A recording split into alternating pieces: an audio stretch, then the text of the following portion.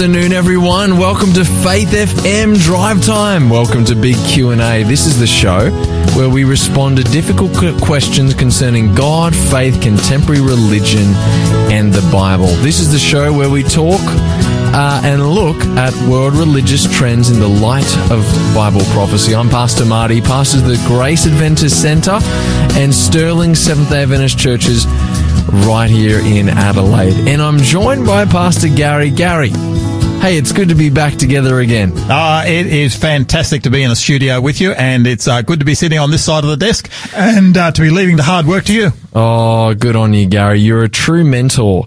You throw us young guys into the deep end, and hopefully we will swim and we will actually do an okay job. If they all do as well as what you're doing, Marty, then I'm sure we can. We've got good hope in the future. I'll pay you later. That sounds great. Hey, I just wanted to do a little promo.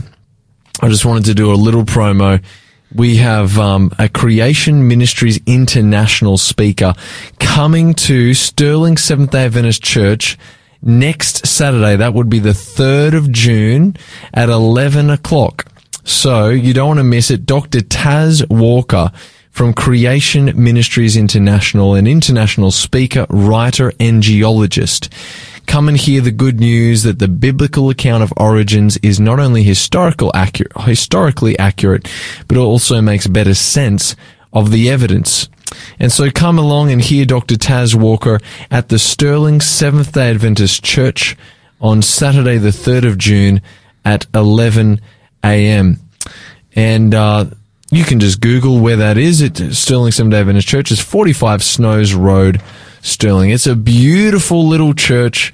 There'll be lunch afterwards, I'm sure. If you come along, bring a friend, you'll have a fantastic time. That's a fantastic program. Can I just say, there, Marty, I mean, to me, anytime you can actually, get an opportunity to hear one of these Creation Ministry speakers, I would certainly take that opportunity. And, Taz Walker is a great speaker, and, they are so, they're both committed and they're so well trained in the whole area of origins. And, look, I'd encourage anyone who can possibly get along to go to that particular church on that Saturday morning. So that's not this Saturday, but the one after. That's correct. Yeah, I agree, Pastor Garry. Whenever we've had Creation Ministry speakers, I've always been so impressed with the breadth of knowledge, their understanding of science, and how they are actually able to, I suppose, answer a lot of the common objections to the Christian faith. And, very compelling.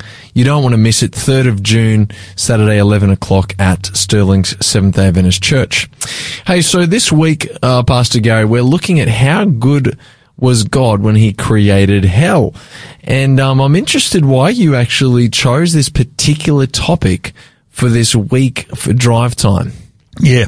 Oh, look, this is a subject. I'm actually going to deal with that question when I'm actually doing the Bible study, because it's a really good question. It's a really important question. There's a very good reason why certainly I did select this particular series for this week. And if I can just put it off though until I just are sharing in the Bible study, I'd love to be able to do that. Absolutely. Sounds good. Sounds good, Pastor Garry. We'll look forward to that. Hey, for our Word Watch segment, I want to read to you something that's quite interesting. This is an article that's called Christians Who Have Changed Their Faith Tradition Have Higher Levels of Scripture Engagement. And let me just read to you from this study that was done, or this survey that was done. Christians who have changed their Christian faith tradition have higher levels of scripture engagement than those who do not, according to a new study by the American Bible Study. Those who changed their faith tradition, such as from Catholic to mainline Protestant, were more likely to believe that the Bible, quote, the Bible is totally accurate in all of the pictures it presents. Then comparing that with those who have stayed with the same faith tradition. So curiosity about the Bible was also higher among those who converted than those who remained in the same denomination. The study also found that more Christians who changed denominations said their faith was very important than those who have stayed in the same denomination. Faith is active. This is a quote from the American Bible Study Chief Ministry Inside Officer John Farquhar Clark. He says, faith is active. Our research suggests that when people seek God, they find Him. Part of finding God is developing a life-giving engagement with Scripture. We found that on average, Americans who engage in a spiritual quest, who grapple with their faith, become spiritually healthier and more Bible engaged. This can be seen in a detectable and consistent improvement among people who changed Christian faith tradition. So Garry, it raises this important question that how important is it for us to actually grapple with our faith? Because here it's saying that if you've actually gone through that, obviously, you've gone through a faith stretching, a faith challenging experience where you've changed from one faith tradition to another. Obvious, and you've come out the other side actually stronger spiritually as a result. Yeah.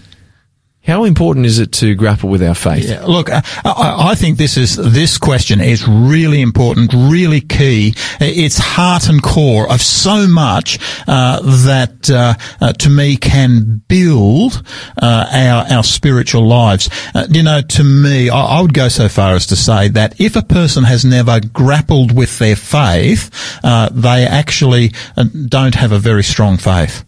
One of the things that I'm conscious of is, I've had the privilege as working as a Seventh-day Adventist Christian pastor now for pushing 40 years, and if I had my time over again, I think I'd do it all over again, because I have really had so many opportunities and really enjoyed so much of that role. But one of the things that I'm just so conscious about is that throughout that period of time, I have consistently had to grapple with my own faith. And sometimes people, throw questions at me today that even today I've got to say, hey, I don't know.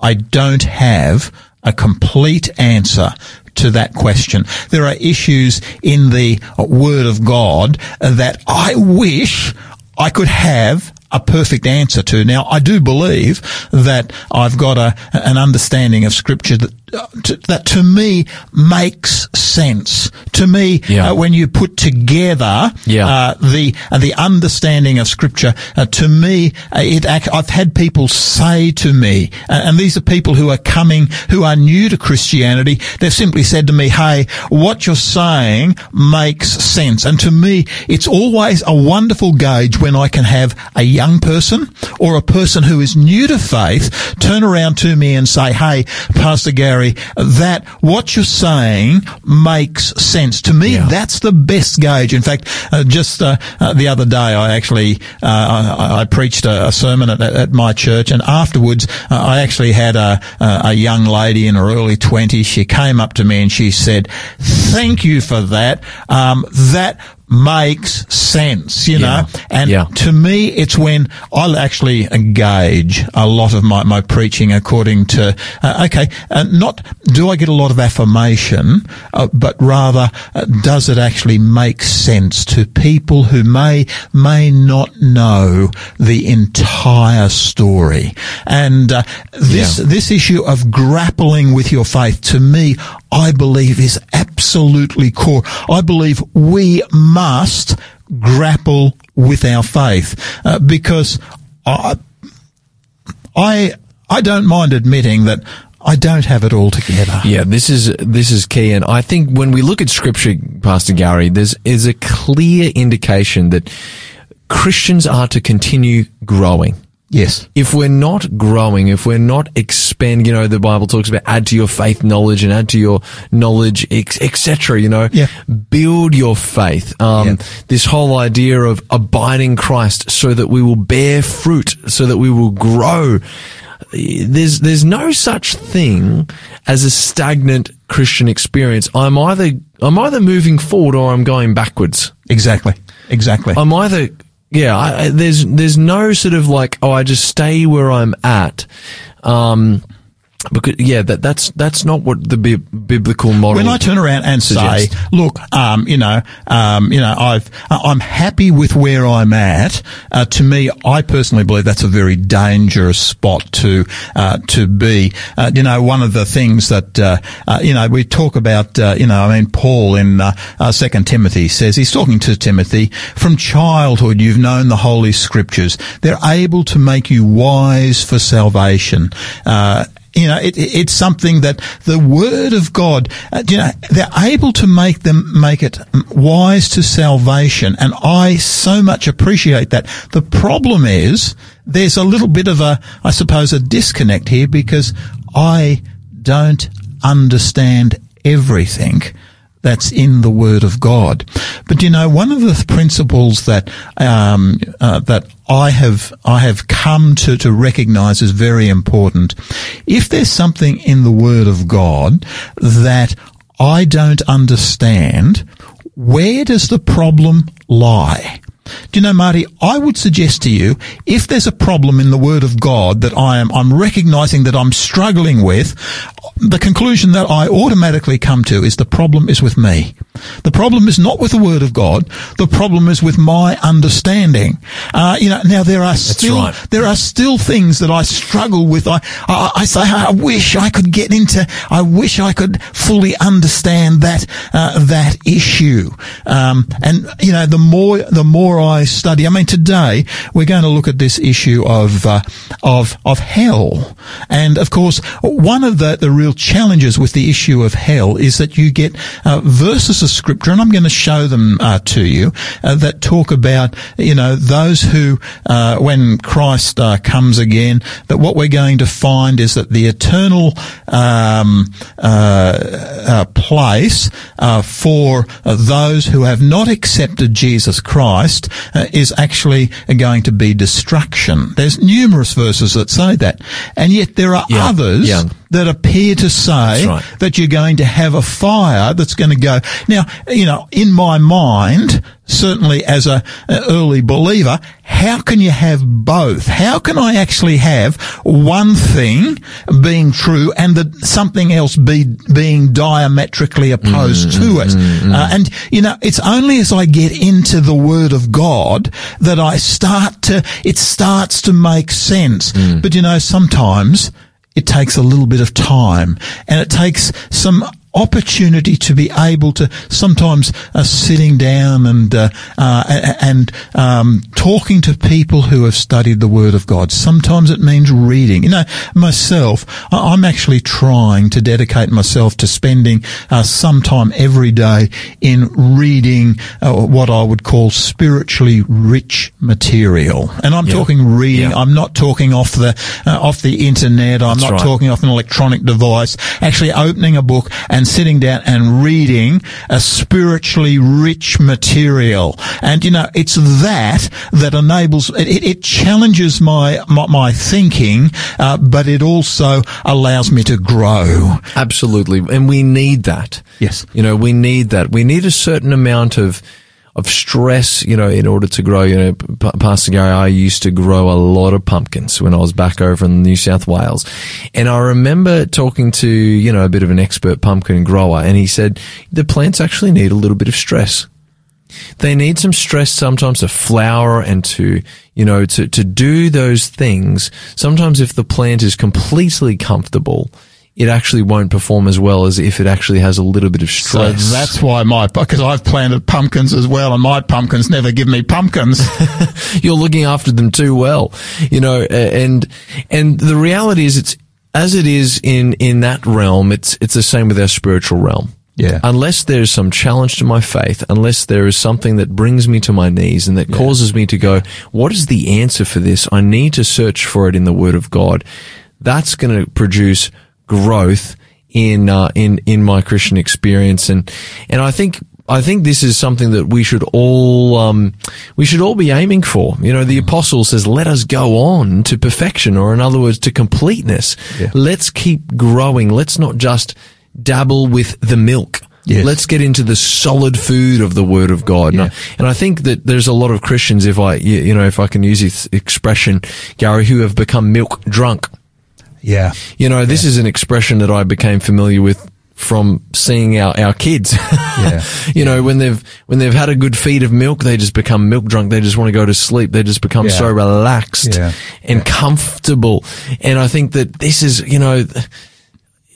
comfort can be a real curse to our Christian experience if we place it ahead of actually growing in our walk with the Lord. And I think this means, Marty, actually grappling with the tough things of Scripture. Absolutely. It's so easy to say, for by grace you say, through faith, that not of yourselves, it is the gift of God. And I agree, when Paul is talking about that, when he presents that in Ephesians, we are saved by grace. It's received through faith. That's foundational to our faith. But to me, there are other things within the Word of God that are also spoken.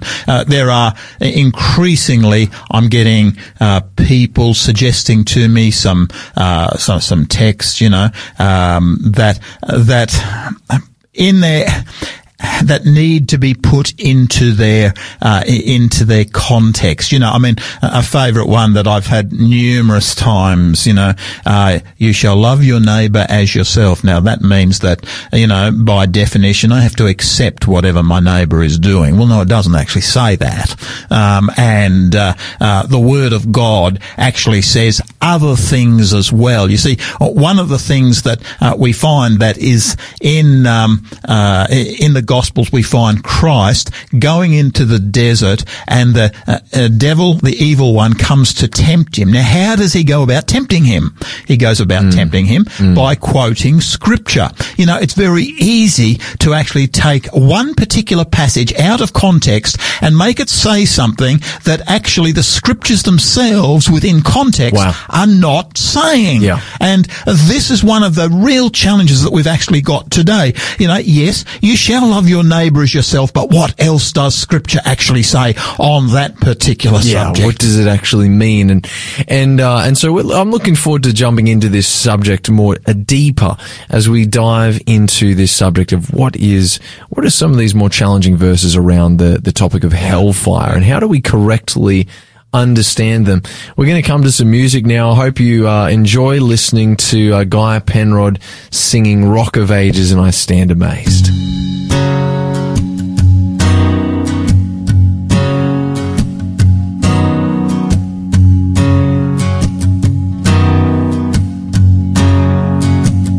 Rock of Ages, cleft for me, let me hide myself in thee. Let the water and the blood from thy wounded side which flowed be of sin the double cure, save from wrath and make me pure.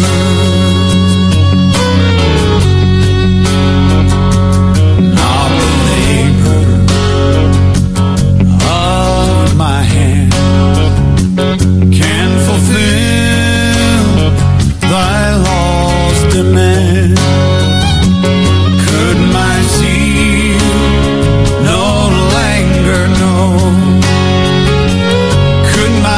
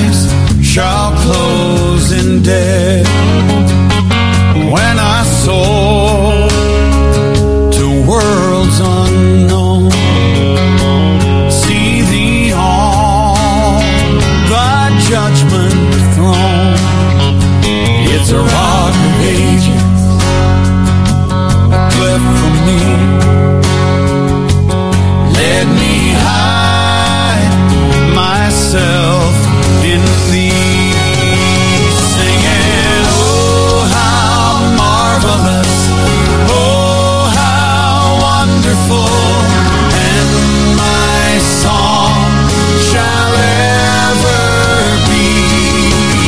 Oh, how marvelous, oh, how wonderful is my Savior's love.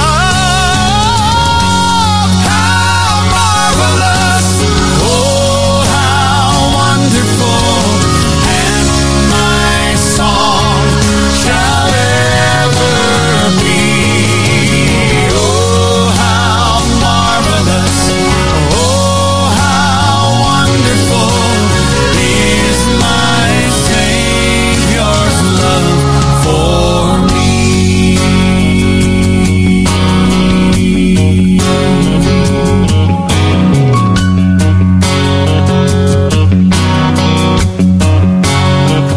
It's a rock of ages, The rock of ages, cleft for me. cleft for me. I'm gonna Hide me, hide Jesus. myself in thee. Hide myself in the Hey, it's a rock of ages, rock of ages, cleft for me. cleft for me. I'm gonna Hide me, Lord. myself in thee. Hide me, Lord. Yeah, in the rock of ages. Yeah, that's Guy Penrod singing with all of his heart, isn't he? Rock of Ages, and hope you really enjoyed that song. It's this is Pastor Marty. We're back with Faith FM Drive Time, and I'm here with Pastor Garry. Where we're about to open up the Bible and talk about the subject of hellfire and look at some of the challenging subjects on this, challenging verses on this particular topic. But friends, we do have a giveaway today. And that giveaway is called Judgment and Hell. It's a little book, Judgment and Hell, God May Be Kinder Than You Think. And I'll read you a little description of the book with down-to-earth language woven into a skillful yet pragmatic Bible study. Jim Eyre shines the light of Bible truth to reveal a God who always acts with justice, mercy, and most importantly, absolute love and fairness.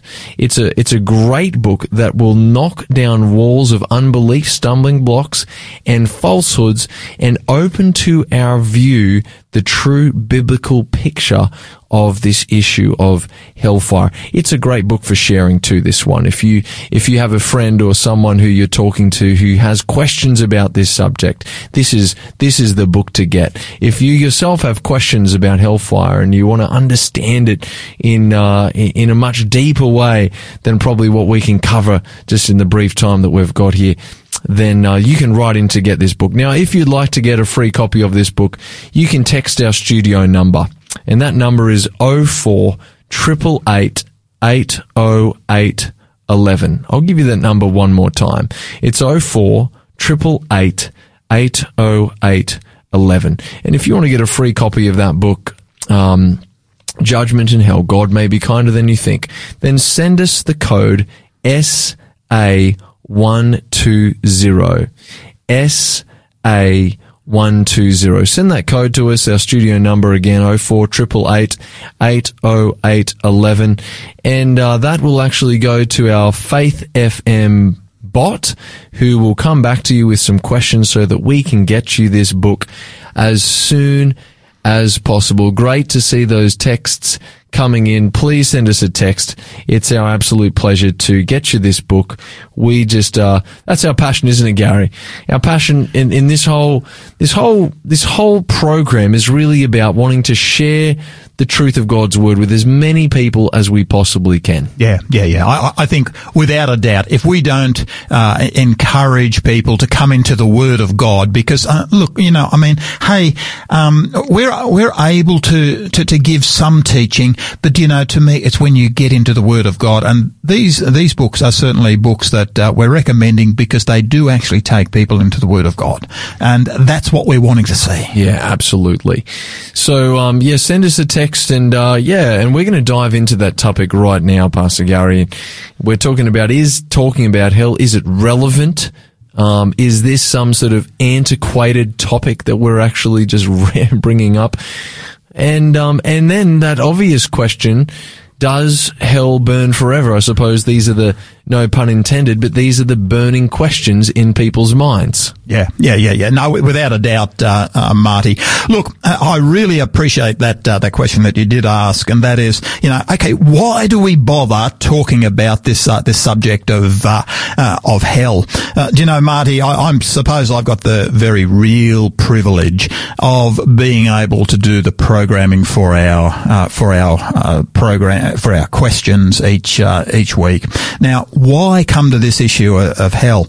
Look, a little while ago, I actually came across an Australian study. In fact, it's available on the internet if people want to pick it up. It's actually done by McCrindle Research, and it's actually entitled Faith and Belief in Australia. You can get it on the internet, and it is I found it an excellent study. McCrindle Research, Faith and Belief in Australia. And there was a number of different features about this study that I felt were particularly unusual. It was designed to build on information that was obtained in the Australian census, but they asked some questions that went beyond the Australian census. The questions like, why did those people who said they were of no religion, why did they select that category? And, are these people, how warm are they towards Christianity? In other words, yes, they've said that they are of no particular religion, but how open are they? How warm are they to the Christian belief? Would they consider transferring to being classified as Christians? Now, to me, when that question was asked, I thought, hey, that's a relevant question. How dedicated, if you like, are the people of no religion who have selected that category in the Australian census? I found that absolutely intriguing. Well, those that classified themselves as non-religious, 77% in the McCrindle research said they were happy as they were, and 23% said that they were open to be convinced. Now, this is really significant because these are people who have said, hey, I'm not a Christian at all. I don't go to church and I'm really not that interested. But 23% of them said, hey, I'm open to, I'm a little bit warm. I actually like some of the things. That's a lot of people. That's a lot of people. These are people that aren't attending church. And to me, when I read that number, I thought, wow, that's fantastic. Yeah. Now, then they've asked a follow-up question, and it's this follow-up question that knocked me around the head in no small way. The question was then asked, what are the issues that are most likely to prevent this group who might otherwise consider Christianity from adopting Christianity? And what they discovered was that there were 7 major issues that were functioning as blockers to this group of people becoming Christians. Now, let me take you from 7, and we'll go up from 765, and we'll go up the list. Can you give me one of them, Marty? I haven't shown you this list. The biblical account of creation would be a challenge for a lot of people. The biblical account. Well, actually, you've hit on number 7. That is actually listed as number 7. Yeah, okay. Number 6 was the subject of the Bible. Is the Bible really trustworthy? Then you've got... What about why is there so much suffering? Why that was part of the list. That's actually number 3. Okay, that's up there. That's up there. So you've got science and evolution. This is going from number 7 to number 1. Science and evolution. You've got the Bible at number 6. You've got the role of women at number 5. Okay. You've got supernatural elements at number 4. You've got suffering. And why does a good God allow suffering? Sitting at number 3. Yeah. And then at number 2, you've got what? You've got Hellfire. and condemnation. Yeah. The number two reason why people who might otherwise be warm towards Christianity are not prepared to consider Christianity is because of hell and condemnation. Yeah. This was a powerful study. You know, number one was actually the issue of homosexuality. Oh, really? Homosexuality and gay marriage. You know, to me, when I read that list, I mean, does this mean that maybe the church, some would conclude, okay, maybe the church should go soft on these issues. Myself, I don't actually believe that's the answer. I believe that the church has actually been very poor at explaining what these beliefs are actually all about. I will remember on one occasion preaching to, sharing with a group of young people on the whole issue of the church and the subject of morality. And I actually had a couple of young people, and it's when young people come up to me that it really counts. They said to me, Gary, thank you for that, because that's the first time that the church's view on morality made sense. Yeah. And to me, that was incredibly affirming. Yeah. So much of Christian biblical understanding has not been explained to the general audience out there. This is actually called apologetics. This is defense of the Christian faith. Why do we believe? I mean, for example, science and evolution, I love that you guys have actually got the Creation Ministries people at Sterling Church coming up in just a very near future, because they give excellent reasons why we can trust the biblical account of creation. To me, one of the reasons I'm a Christian, Gary, is because of the evidence. That's right. The solid evidence. And I think you're right. We need to be presenting the solid biblical evidence and showing that Christianity is an intelligent faith. It doesn't require you to, commit intellectual suicide. It actually calls you to deeper and more robust thinking. Correct. And when people say to me, faith is blind, I say to them, no, it's not. You haven't done your homework. That's the only conclusion I can come to, because to me, once you actually go and do your homework, you find that faith is not blind. Absolutely. Faith, if you do not have an intelligent faith, you don't have a reliable faith. Yeah, that's right. Now, that's right. Truth can always bear the test of scrutiny. Correct. And it'll shine out even brighter. It must. And look, that list really said a great deal to me, because increasingly I'm finding that, I need to be talking about these subjects. Yeah, absolutely. Not because I want to water them down, but simply because I need to explain to particularly my young people, to my university students, I need to explain why it is that the scriptural position is so sound. Yeah. And to me, that's the thing that I think is so important. It's interesting, in that particular study of Crindle research that I was quoting, there's also behaviour blockers. Now, we could talk about those as well there, but I don't want to move into that today, but they are also very significant. There are certain behaviours that if you find them in your church, they're actually going to block people from coming in as well. So you've got belief blockers and behaviour blockers. But I want to go on. Okay, let's come to this subject, because the reason this is so significant is because what it's actually doing is, I suggest, it's blocking a significant number of people who would otherwise perhaps consider Christianity from coming to Christianity, because they say, hey, I don't want to serve a God like that. To me, so therefore, to deal with this question, that's the reason that I need to get into this subject. Okay, let's keep going, because I'm conscious of my time, and I'd like to dig in, Marty, to a couple of different views that seem to come through in the Word of God about the fate of the wicked. Yeah. Now, this is key. What's the fate of the wicked? And that's the question I'd like us to just look at just very quickly. Now, Malachi chapter 4 and verse 1 to 3 says this, and it's talking about the fate of the wicked. For behold, the day is coming, burning like an oven, Here it is, burning like an oven. And all the proud, yes, all who do wickedly will be stubble. And the day which is coming will burn them up. Now, I find that significant. Will burn them up, says the Lord of hosts.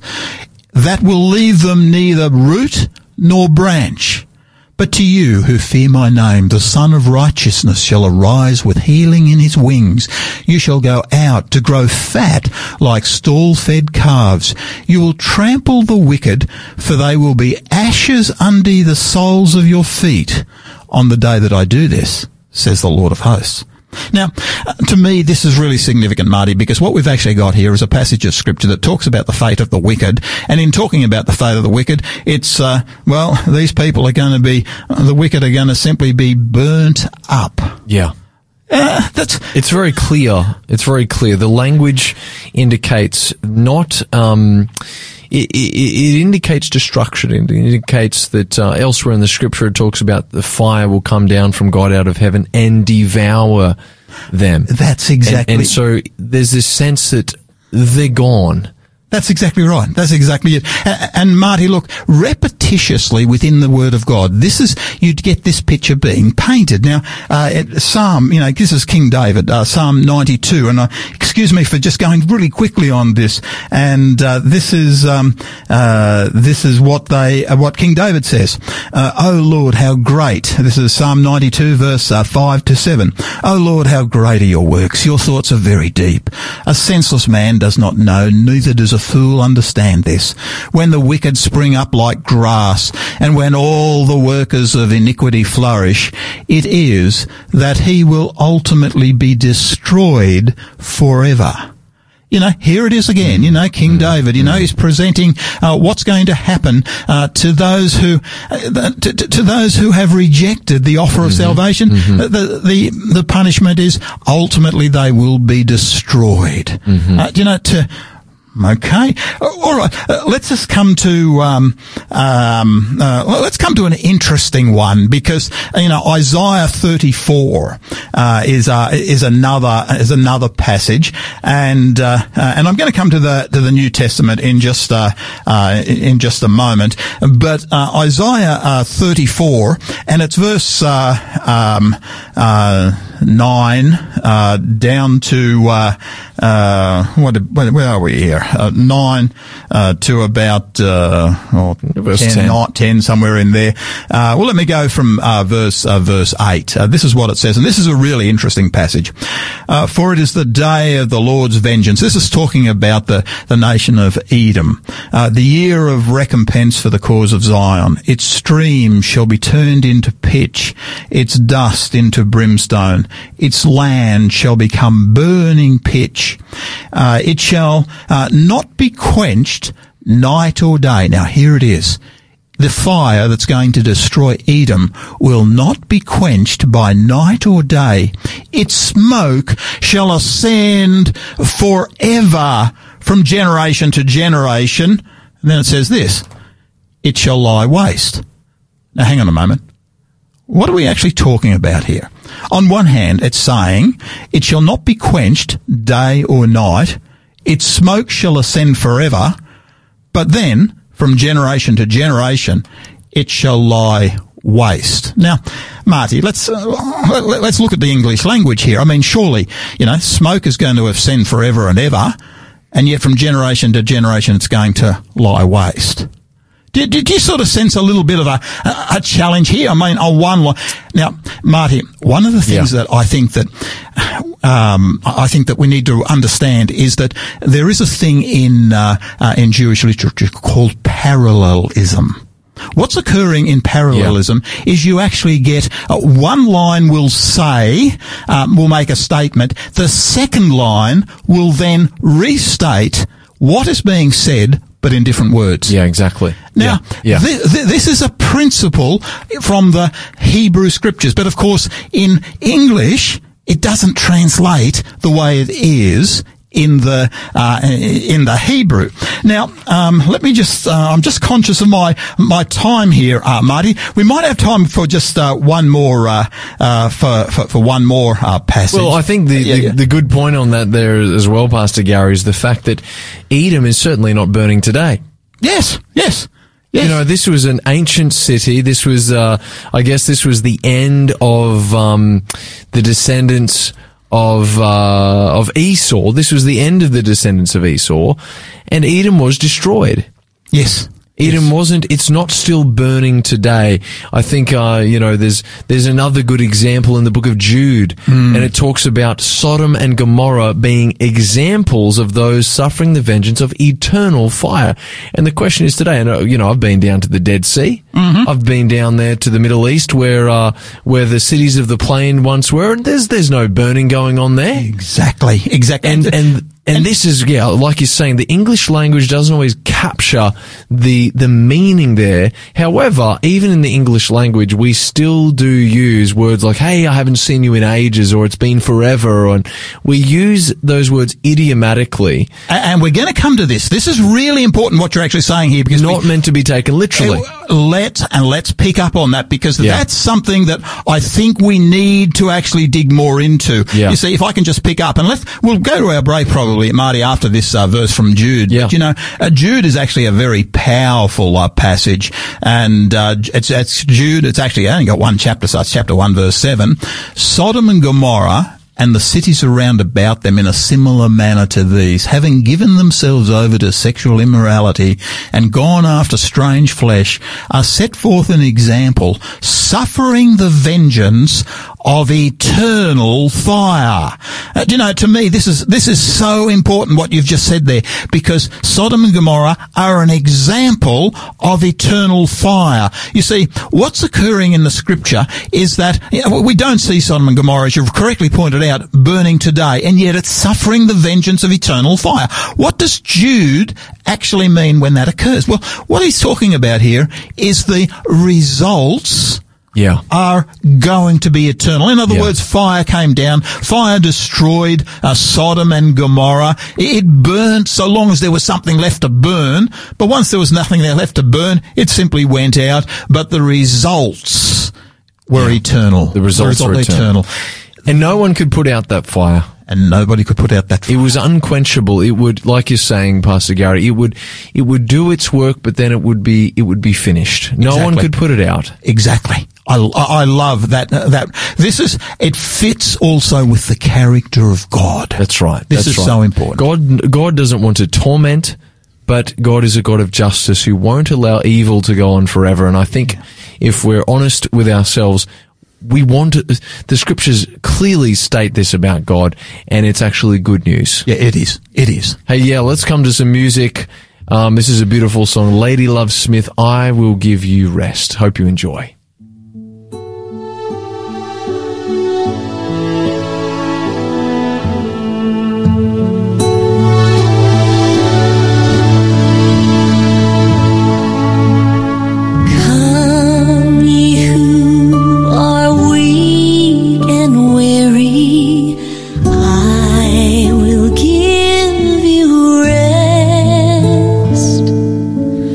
Ye who bear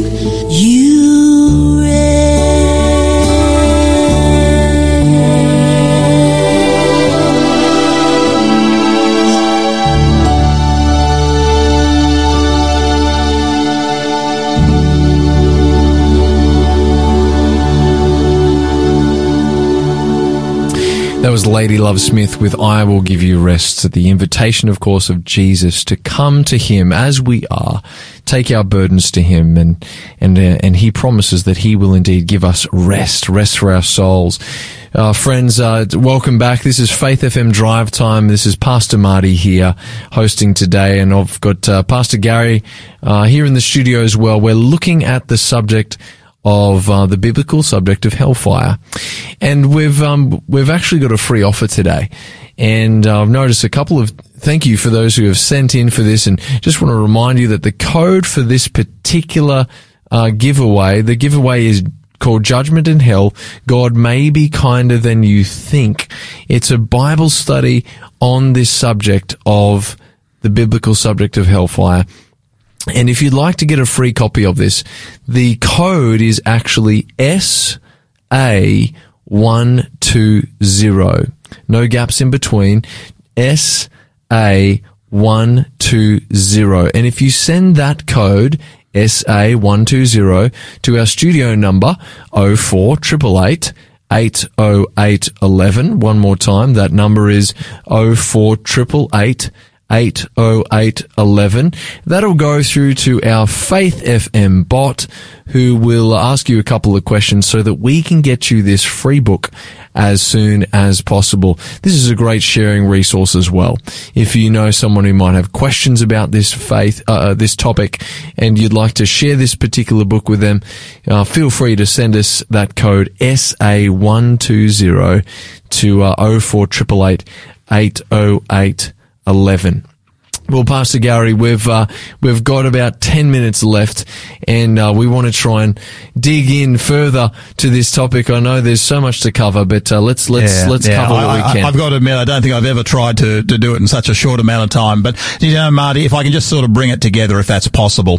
One of the passages that I love most of all on this particular subject is actually found in Revelation chapter 20, and in this particular passage, we get it's actually verse 9, Revelation 20, and you get those who have rejected Christ. This is just before the world is going to be recreated, and you get this picture drawn, and they went up. This is those who are opposing the armies of heaven. They went up on the breadth of the earth, and they surrounded the camp of the saints and the beloved city, and fire came down from God out of heaven and devoured them. Now here it is, you've got fire. Is there a fiery place? Yes, there is. The fire, however, falls down and devours them. The devil, and who's the them? The devil who deceived them was cast into the lake of fire. He's not in charge of hell. Absolutely. The devil who deceived them was cast into the lake of fire and brimstone, where the beast and the false prophet are, and here comes this phrase, they will be tormented with fire and brimstone forever and ever. Now, hang on a moment. It's going to devour them, and yet in the very next verse it says the verse that the fire that is going to devour them is going to torment them day and night forever and ever. If you go later into chapter 21 of Revelation, chapter 21 Revelation, and it's verse 6, and he said to me, it is done. I'm the Alpha and the Omega, the beginning and the end. I will give of the fountain of the water of life freely to him who thirsts. He who overcomes shall inherit all things, and I will be his God, and he will be my son. But the cowardly, the unbelieving, the abominable, the murderers, the sexually immoral, the sorcerers, the idolaters, and all liars will have their part in the lake of fire, which burns with fire and brimstone. And this time it's called, which is the second death. You see, within Scripture, the first death is simply described as a sleep.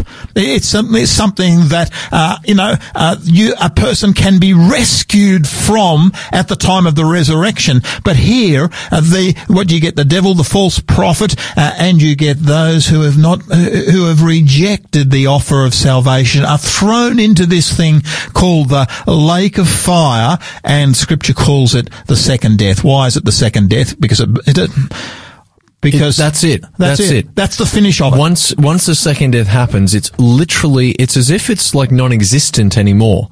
And you know, what's interesting about this particular passage, Pastor Garry, is even death itself is thrown into the lake of fire. Exactly. That's what it says in Revelation 20 verse 14.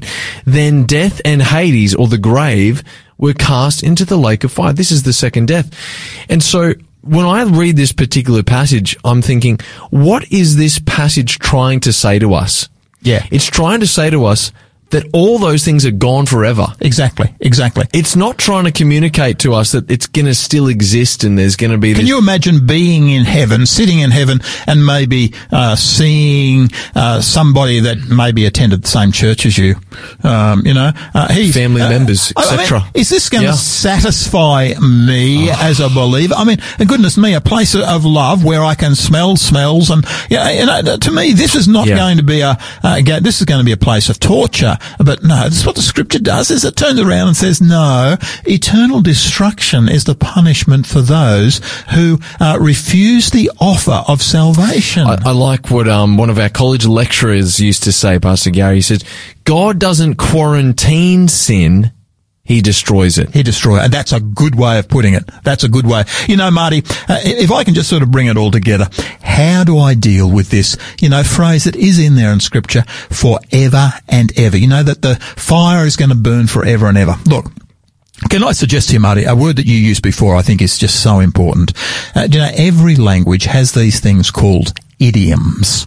Idioms are, what's an idiom? Well, actually, it's something that is different to the literal meaning. In English, a lot of people don't realise there's actually about 25,000 idioms in English. And it's no wonder it's a hard language to learn. It's a horribly hard. Look, if I was to to master at least, If I was to say to you something like this, Marty, it's raining cats and dogs. What do I mean by that? You mean it's bucketing. It's bucketing. Hang on. Sorry, that's another idiom. That's another idiom. You've responded with an idiom. In other words, it's very heavy rain outside. That's right. And yet, somebody from another country who doesn't know English, I say to them, my friend, it's raining cats and dogs outside. They think I'm nutty. Because they go outside with their umbrella because they're expecting to get pelted with 4-footed animals, because they're taking literally something that is, in my language, is an idiom, which I fully understand. Take another one, for example. I love this one. The cat's got your tongue. What do I mean by that? Yeah. You're lost for words. You're lost for words. Come on, you're talking to your children. They've done something wrong, and But to be honest, Pastor Garry, that's a bit of an older one because I haven't heard that one too much. You haven't heard that one? Oh, well, that must be an older one. I've got some great cartoons on this, but the cat's got your tongue. Our older members will actually, or listeners will actually. It's an idiom. Do we actually mean, if we say that, a cat somehow, run away with a person? Yeah. Of course not. Of course not. That's right. Every language. In fact, when I was actually, when I was presenting on this, I actually, found a real beauty. And, this goes for, our Polish friends, and I wish I could say it in Polish, but let me give you the English translation. The particular phrase is, not my circus, not my monkeys. And when I read that, I sort of thought, wow, that's actually that's washing your hands of something by the sounds of it. It's, I look at that and I say, hey, I'm going to use that sometime in English because that's a pretty good, it's an idiom. It's an idiom. That's right. Pastor Garry, I was just going to jump in here quickly. We've got a couple of minutes left, but there are so many times in the Bible where the word forever is used to something that would have a natural end. Yeah. For example, Hannah brings her son Samuel to the temple and says he's going to be a priest to the Lord forever. Indeed. And what does that exactly mean? And then later on down the passage says, as long as he shall live. So it would be a natural end. Slaves were to be slaves to their masters forever. Jonah was meant to be in the belly of the whale forever. So many times the word forever is used referring to things that would have a natural end. So how do you know whether it's referring to literally forever or more it's an idiom? You've got to look at the context, and you've got to look at other passages that to fill out that description. And like you're saying before, you look at Revelation chapter 20, it's very clear. It's trying to communicate to us that this is the end of sin. It's gone. This is where it's so important that we look at the other passages of Scripture. It's not sufficient to base my belief on any one passage of Scripture. I can be informed by anyone, but if there is a conflict, if there is something that doesn't seem to make sense, then I need to look at the other passages of Scripture. Absolutely. Pastor Garry, why don't we just pray for some folk right now. Yeah. Father in heaven, we just want to come before you right now.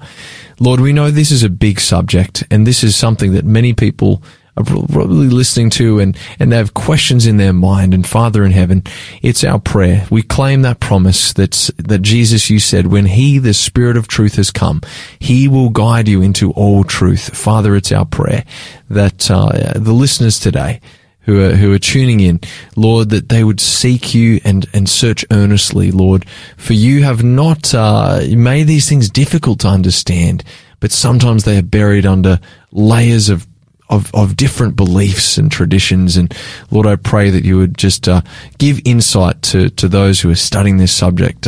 Make it clear to them. May they see the beauty of your character and of your great love. And Lord, may your love cast out fear from our hearts, is our prayer today. In Jesus' precious name. Amen. Amen. Well, Pastor Garry, it does look like our time is up for today, and I want to thank you for joining us, Pastor Garry and myself here on Drive Time Big Q&A. I want to invite you to join us again tomorrow, where Pastors Fabiano and Hugh will be discussing, is Satan in charge of hell? I'd like to leave you with these words from God, who says to each of us, "For I know the plans I have for you, declares the Lord, plans to prosper you and not to harm you, plans to give you hope and a future." May you know and walk in the wonderful plan that God has for your life. God bless. This program has been made possible by the support of Adventist World Radio.